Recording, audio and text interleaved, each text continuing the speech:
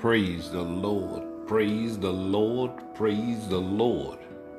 This is spiritual exercise entitled, What All He Wants. I hit him up when I can. My.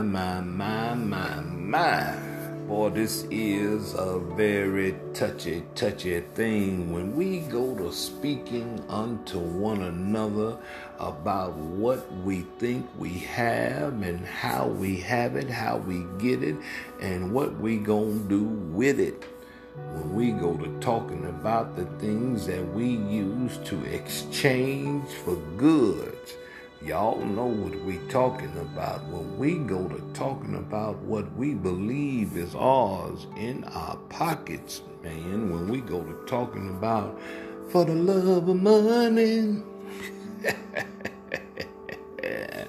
man, when we go to talking about money, man, people will lose their mind. But when we go to misinterpreting what the scripture says, because we try to put a worldly spin on a spiritual precept and concept, we miss the fullness of God's powerful revelation. You see, when we try to hold back, we don't get the spiritual boulders in our lives.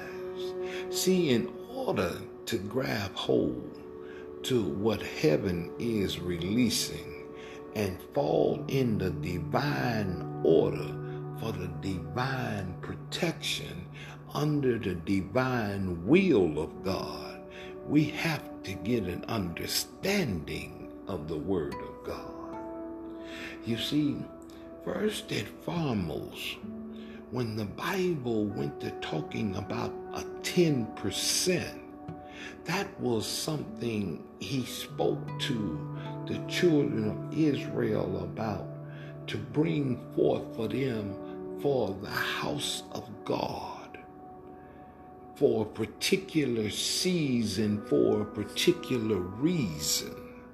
And this was to manifest them, to bring forth a blessing for them and their household when he asked for that 10%.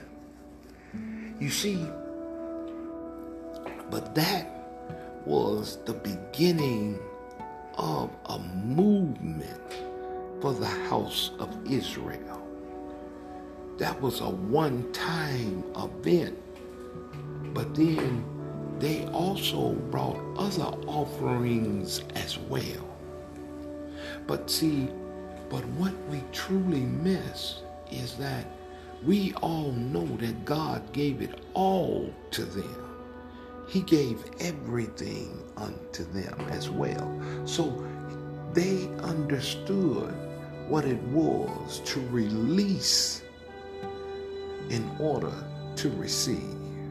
But they also understood the whole idea of the releasing, the first of what they got. See, they understood what it was to release the first harvest of what they got. So if they were farmers, when they brought in the crop, the first went unto God. If they was herdsmen, that they took the best of the best out the herd and gave it to God. They understood that. If they was vineyards, they went into the vineyard and got the best of the best before they did anything and took that unto God. But you see, what was unique about them is that they realized also that they belong to God. Now you see, in that, they understood that they had an obligation of themselves, that when they got up, the first thing that they must do is give themselves unto God.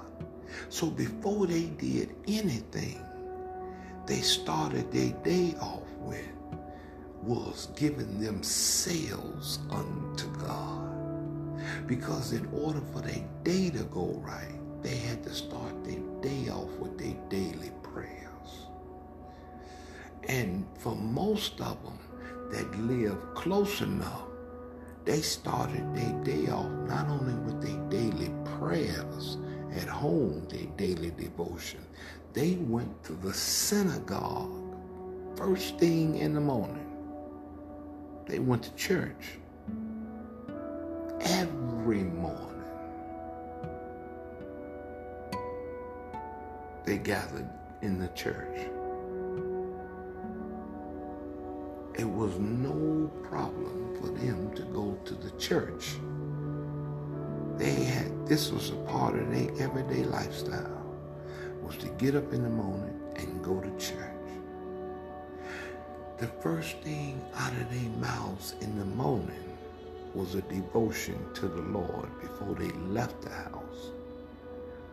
Now, once they left the house, their first stop in the morning, before they stopped anywhere, was not to Starbucks, was not to going to Mary's house or Bubba's house. It was in the house of the Lord. And then they went about their day. The last thing that they did was giving devotion unto God. When they came and understood that if they started their day, ended their day with God, that everything in between was to remember God, then they knew that they would be on the right track for the rest of the time in between the time they woke up and the time they went to bed. Because they understood the idea of giving unto God. See, it wasn't just a monetary value, because not only did they give unto God monetarily, they gave unto God their time, what they had, and what they said. You see, we have to do the same. If we were to give unto God our first, what the moment we get up, give him the first thing come out of our mouth. Give him the first steps come out of our mouth. Give him the first movement come out of our bodies. Give him the first thoughts in our mind. Give him the first place in our lives. On a daily basis, I think that God's heart would be overwhelmed with us giving him the place where he deserves first. Remember, trying to hit God when we can is not giving God his proper place where he belongs in our lives, and that is first. This is our spiritual exercise.